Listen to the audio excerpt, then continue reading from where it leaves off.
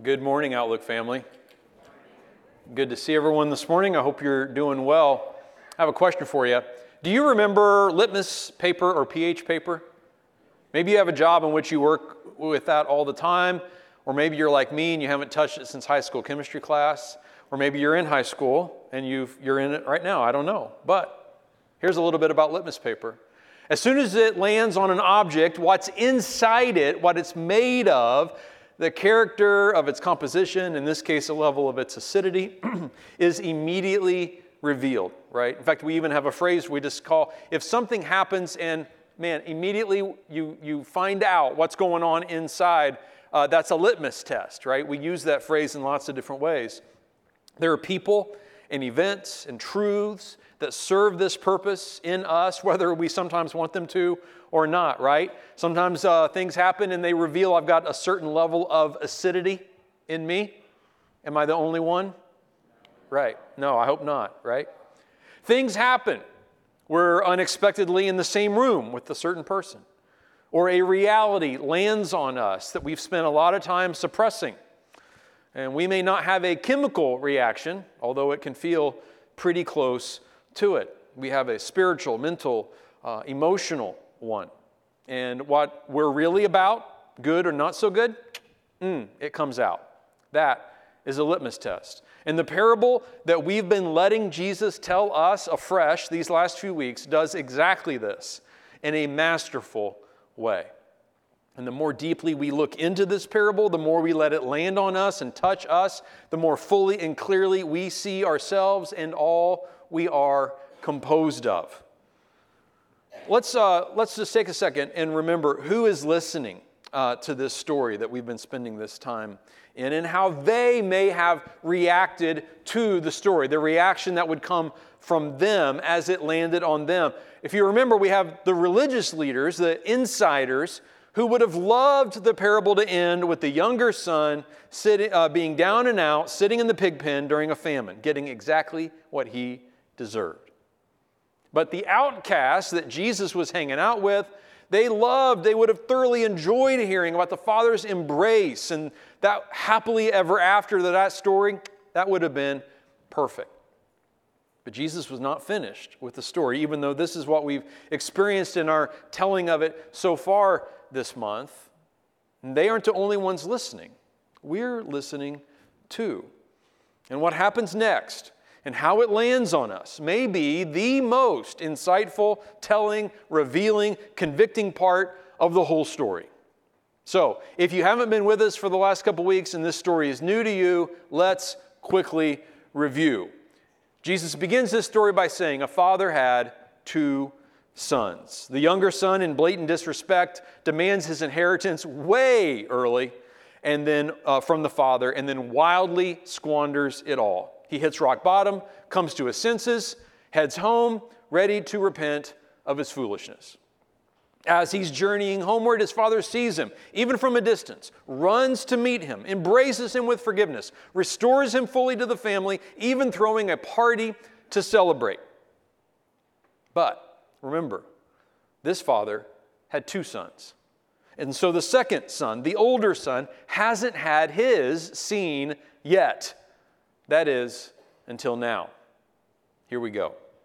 We're in Luke 15, page 714. If you grabbed a Bible from the Bible carts in the back or in the Commons, you're always feel free. If you don't own an easy-to-read copy of the Bible, write your name in the front of one of those and take it home with you to keep. Page 714, Luke 15, Jesus continues this story. Meanwhile, the older son was in the field, and when he came near the house, he heard music and dancing. So he called one of the servants and asked him, what was going on? Your brother has come, he replied, and your father has killed the fattened calf because he has him back safe and sound. The older brother became angry and refused to go in. So his father went out and pleaded with him. But he answered his father, look, all these years I've been slaving for you and never disobeyed your orders. Yet you never gave me even a young goat so I could celebrate with my friends. But when this son of yours, who has squandered your property with prostitutes, comes home, you kill the fattened calf for him. My son, the father says, you're always with me, and everything I have is yours. But we had to celebrate and be glad because this brother of yours was dead and is alive again. He was lost and is found. Let's pray together. Father, with these words, your words to us, open before us, we also pray, God, our hearts and our minds would be open before you. Holy Spirit, do your work, a work I could never do, a work we can't manufacture, but a work you're expert at performing, and that is translating these truths into exactly what every heart needs to hear this morning. So we trust you to do that, we rely on you, and we give these next few minutes to you. In Jesus' name, amen. Amen. Okay, so we're going to see three things here in the older brother. Let's not turn our attention away from him until we at least try to see if some of what we notice in him might also exist in ourselves too.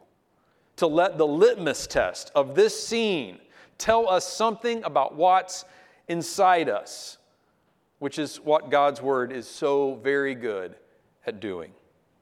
So the first thing we see about the older son is he's living in a lot of self-importance. At this moment in the story, it says that he gets angry and refuses to go into the party.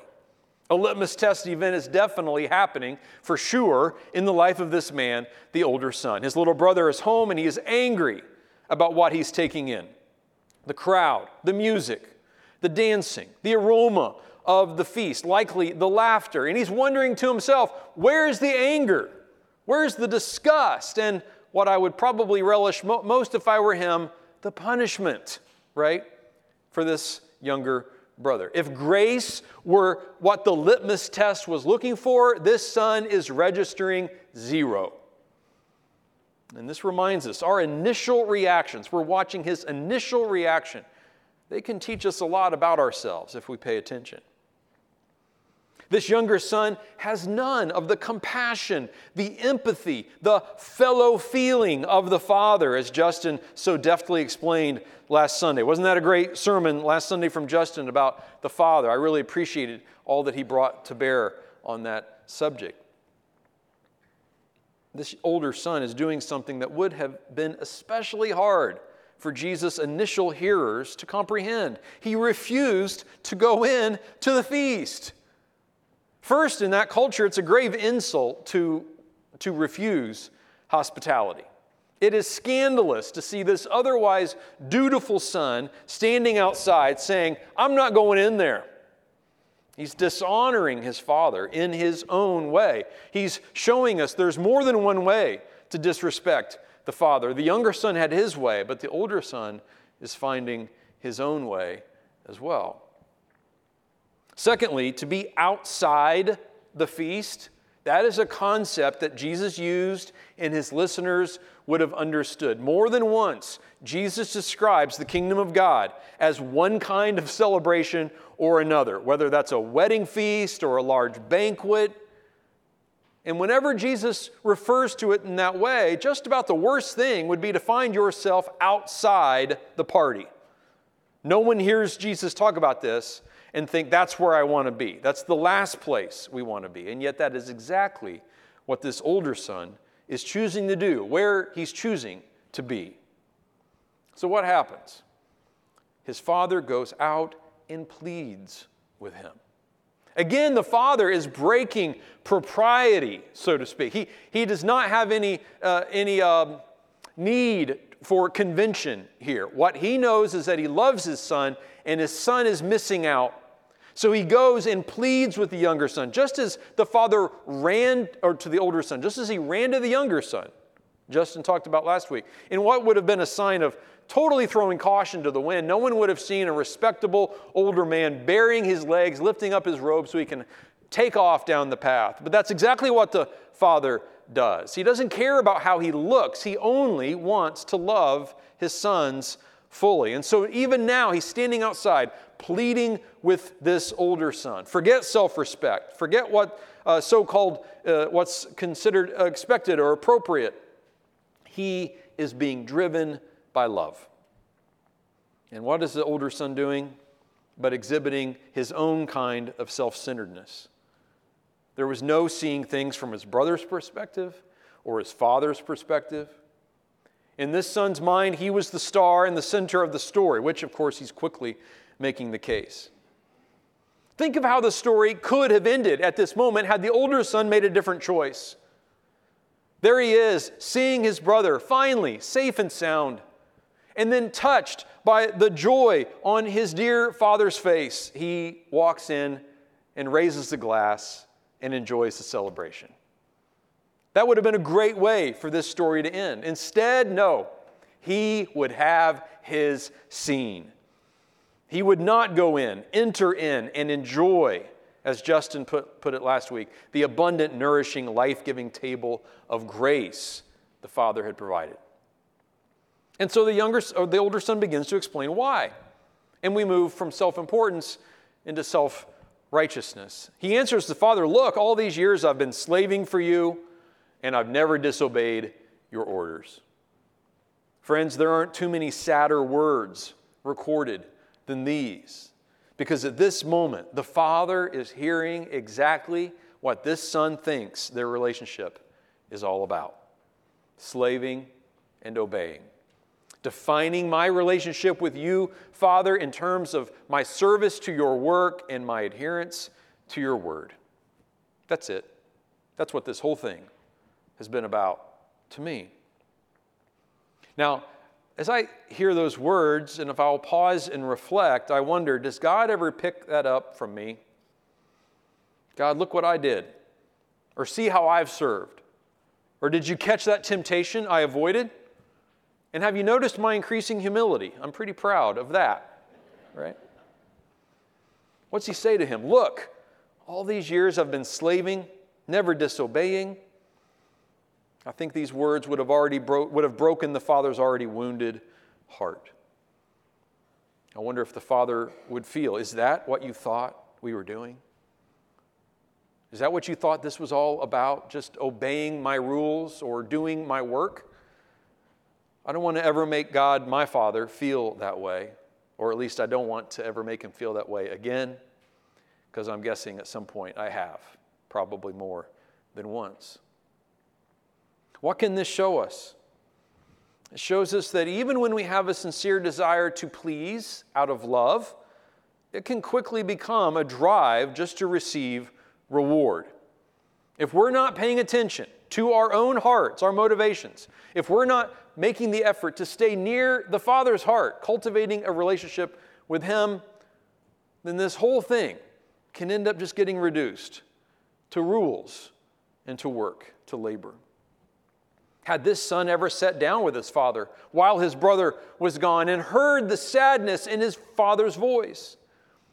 Did he have any appreciation for the full dynamic of the situation? What may have driven his brother to make the decisions that he made? How the father is feeling in the tragicness of the whole thing? Or was he calculating the financial cost, how much this has already set the family back? Or maybe even more likely, just tallying up how much better he is than his good-for-nothing brother. Better with every passing month or year, as a matter of fact. His faithfulness and goodness increasingly apparent to all. His stock rising with every loss his competitor suffered. This is the way self-righteousness sees the world, sees others. That when you blow it, I look better. My heart doesn't break for your travesty, for your trial.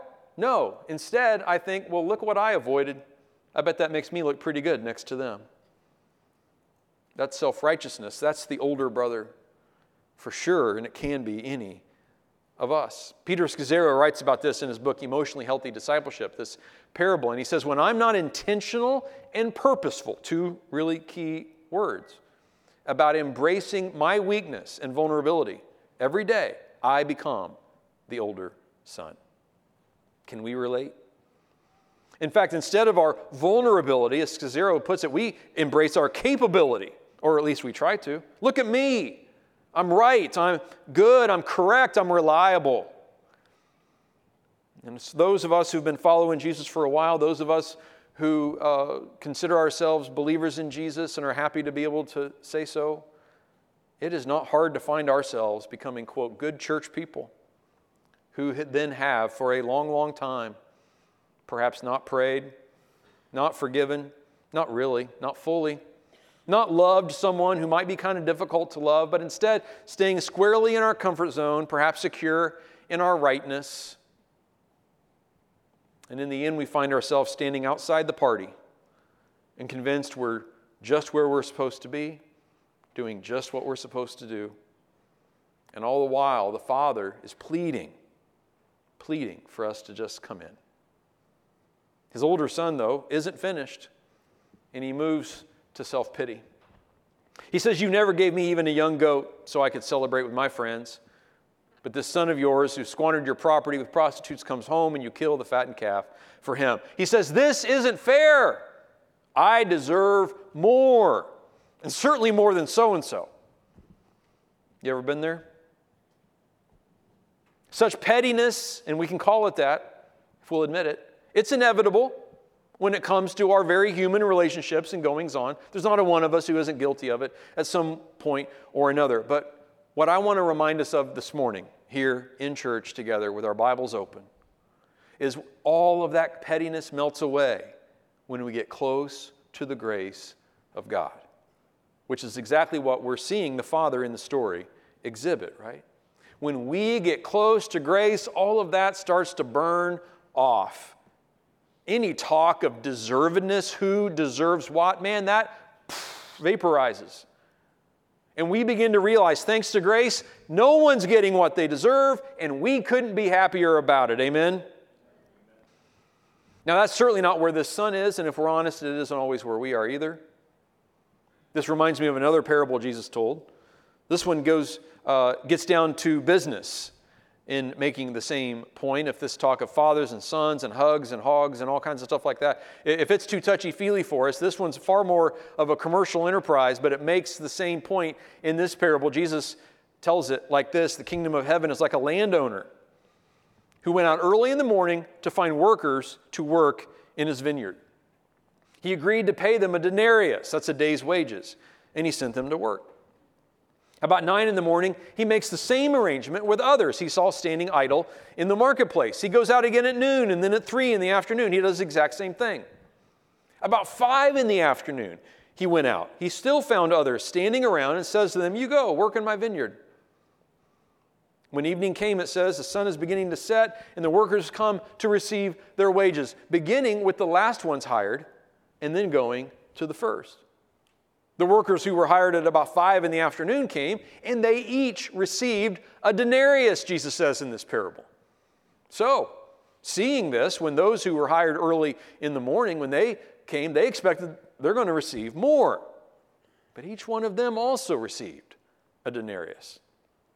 When they received it, they began to grumble against the landowner, Jesus says. Those who were hired last worked only an hour. They said, "You've made them equal to us, who have borne the burden of the work in the heat of the day."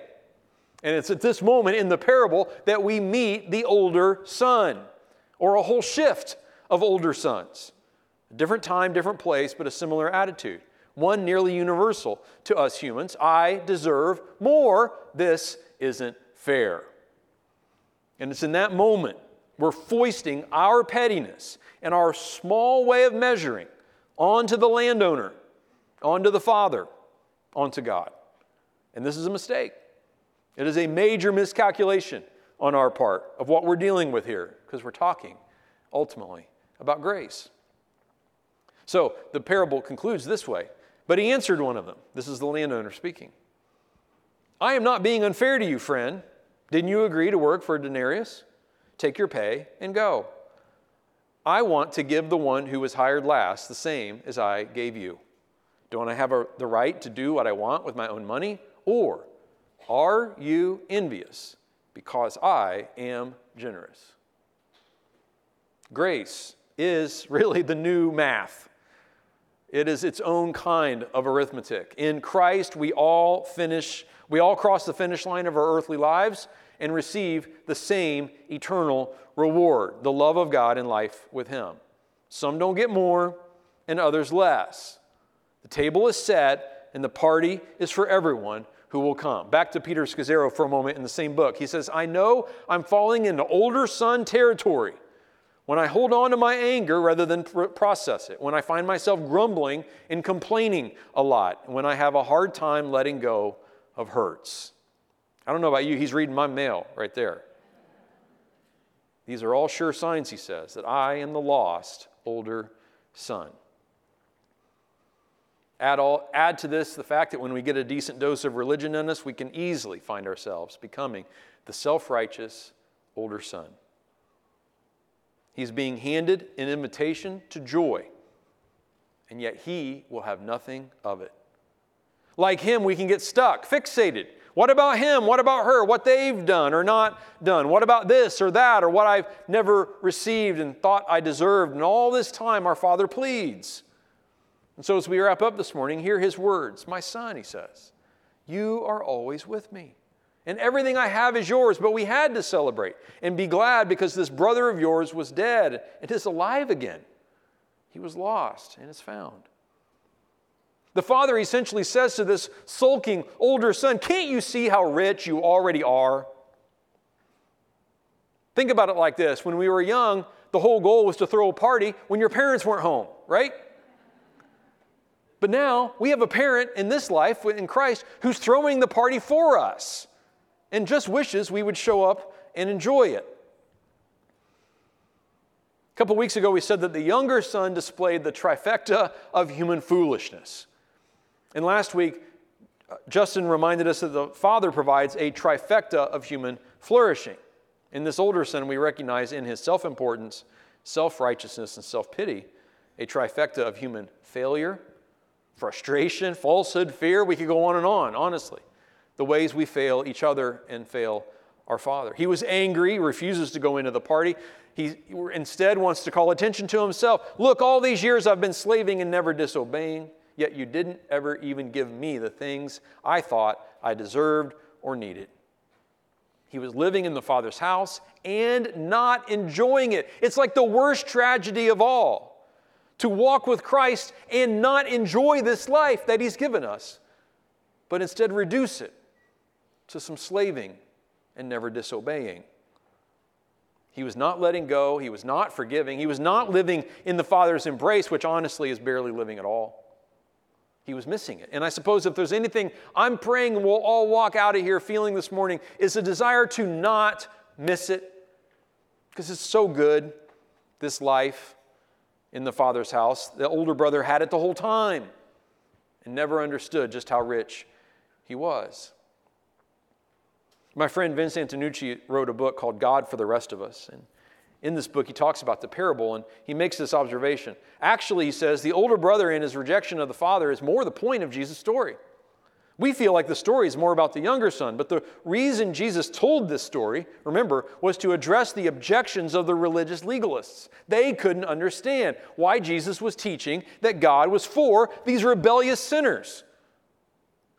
With the character of the older son, Jesus was trying to show them that they also had rejected God.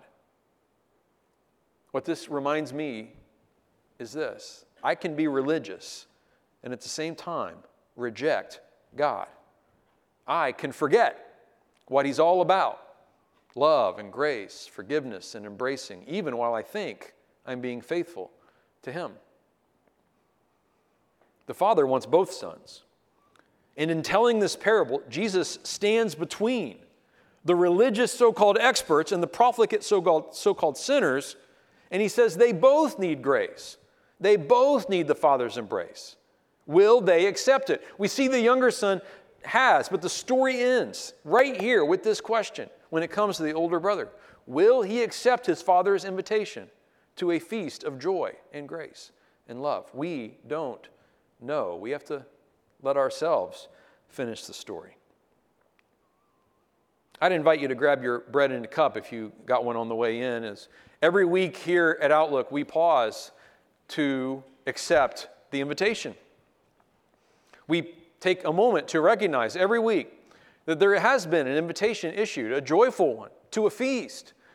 And even though this tiny piece of bread might be the smallest thing we eat all week, it represents the biggest truths and the deepest wisdom and wonderful grace that we could ever imagine. Every week we pull ourselves up to that table and we say yes to that invitation. And we recognize that the love behind it cost the Son of God his life, his body broken for us. Let's take and eat together. Every week, in a sense, when you think about the older brother, we admit that we can end up, left to ourselves, draining this life of its richness and meaning. We distance ourselves from the Father's embrace. We stand with arms folded while his are wide open. We might even blame God or the church or others when ultimately, in the end, it's us who's refusing to go in. Grace is a party. Let's not stand outside, but instead, let's raise a glass to the Father and his grace and drink together. Let's pray.